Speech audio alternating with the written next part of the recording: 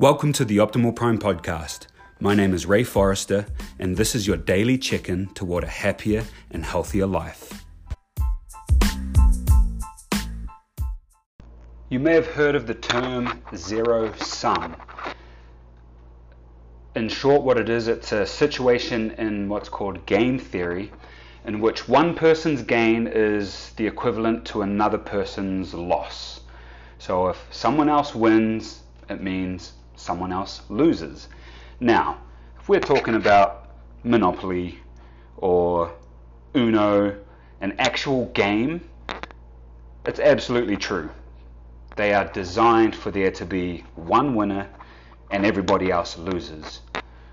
Where I want to zone in or narrow in on this concept today is a zero-sum approach to happiness and health. There is no such thing as a zero-sum game when it comes to happiness and health. Yet, I interact and talk with people so often that think when one person is doing good or doing better, that it lessens the chances that they can do good. And it's just absolutely not true. I know those of you who've been listening for a long time, I've often spoke about the abundance mindset and the scarcity mindset, and this falls under this kind of bigger umbrella. The fact is, when it comes to health and happiness, it is a win-win situation. It can be a win-win situation, unless you've given up. If you've given up and want to take on the victim mindset where, that guy is happy or girl is happy, which means I can't be as happy as I can be. This plays out a lot when it comes to money, especially. And I'm very familiar with this, especially as a business owner. There's so many people in the field that I'm in that think if someone else gets more clients, it means less clients for me.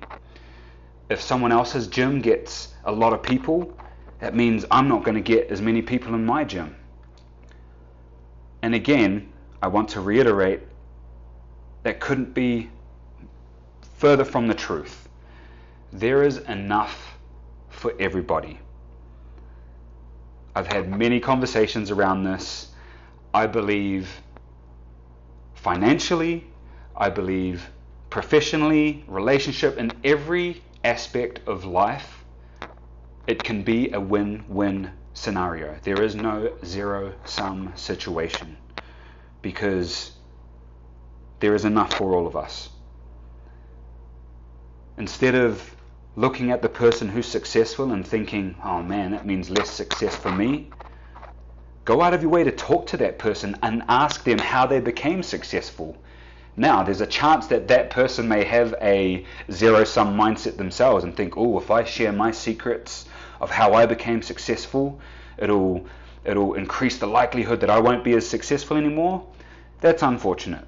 Go on to the next person, because in my experience, the people that I interact with, the people that I engage with on a level of me trying to get better and people that I look to as mentors, it's a win-win situation.